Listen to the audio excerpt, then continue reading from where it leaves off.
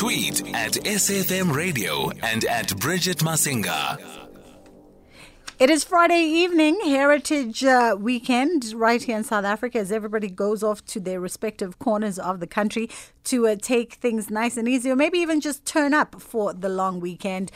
We are literally just easing into the weekend, myself and my team. When you're in broadcasting, every day is a regular work day. There's no such thing as a public holiday. So we live vicariously via you and all your posts on social media. We're going to be celebrating and sabawelling as you go about enjoying your long weekend break. Right now, though, we are going to cast our focus on the Jozi Film Festival. They are turning 10 this year. This is the 10th iteration of the festival, happening from the 1st until the 10th of October. And that's just literally in a matter of days. I've got joining me on the line right now. She's the CEO of the Jozi Film Festival, Lisa Henry. How are you doing, Lisa? Hi, Bridget. Hi. I'm just the founder and organizer. We're not as smart as having CEOs. Okay, founder and organizer. Fantastic. 10 years of the Jozi Film Festival, and it started off as an idea with 5,000 Rand of seeding capital. That's right. I mean, I pinch myself, that we've got to this stage. It's a wonderful thing to be able to offer. We've offered it to Johannesburg for 8 years, and the last 2 years we've been able to open it up as a virtual event to the whole country. So, it's a great thing to be involved in and to do every year. I love doing it. Yeah.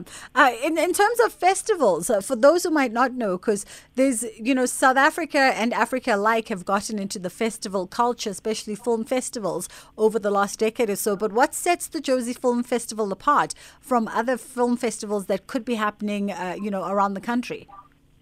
Yeah, I think I agree with you. There has been a slew of festivals popping up, but we are the longest-running multi-genre festival in Joburg.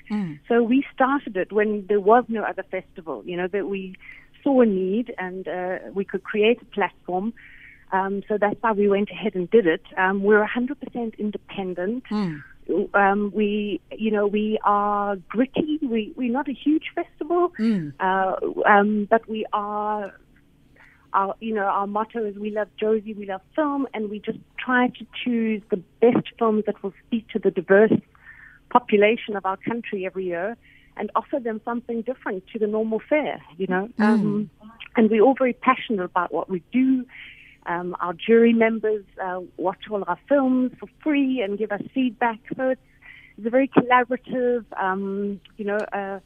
I think people think of it very fondly when they think of the Jozi Film Festival. Yeah. And speaking of those films, Lisa, what's on the cards for this year? What have you curated? Is there a particular theme that the festival sort of carves out every single run, or it's just a organic... I've even run out of words. It's a public holiday. Yes. English is gone.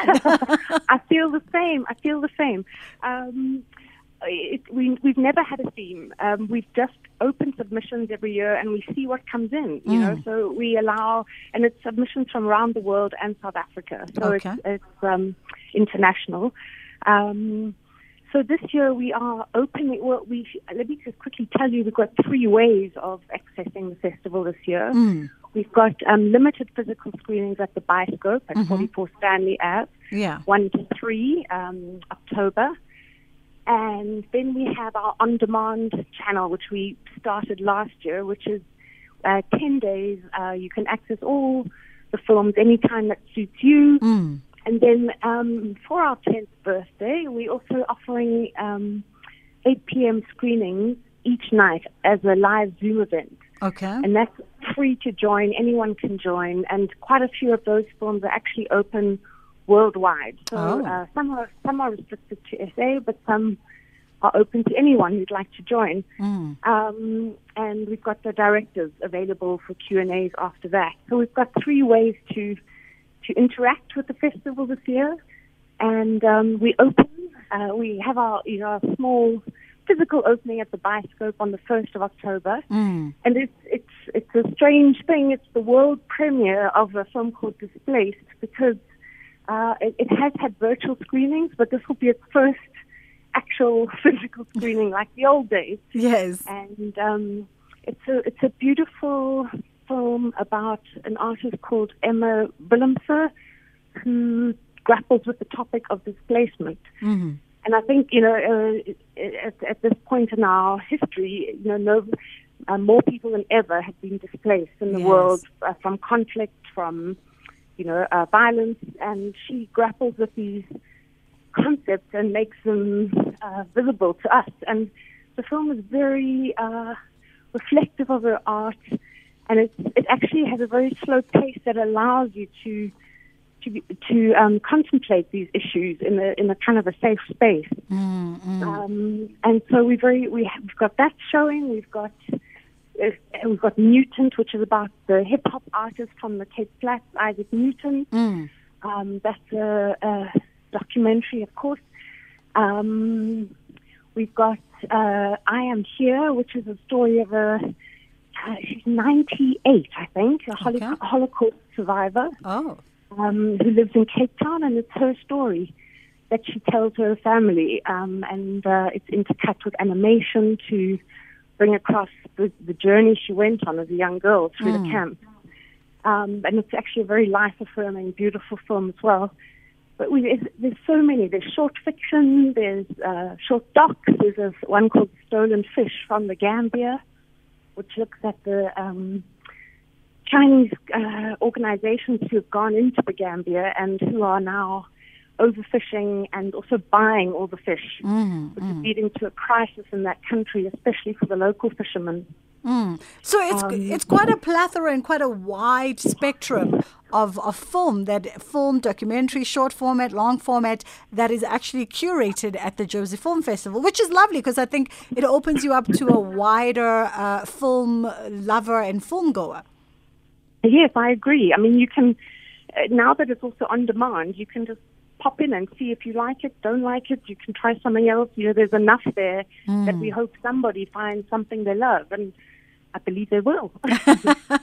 I absolutely think they will. 10th anniversary, 10 days, 10 films, and I love the hybrid model of the three different ways of experiencing and engaging these films, from the limited Biscope physical attendances to the on-demand channel, and then, of course, the live viewing events that are going to happen daily at 8 p.m.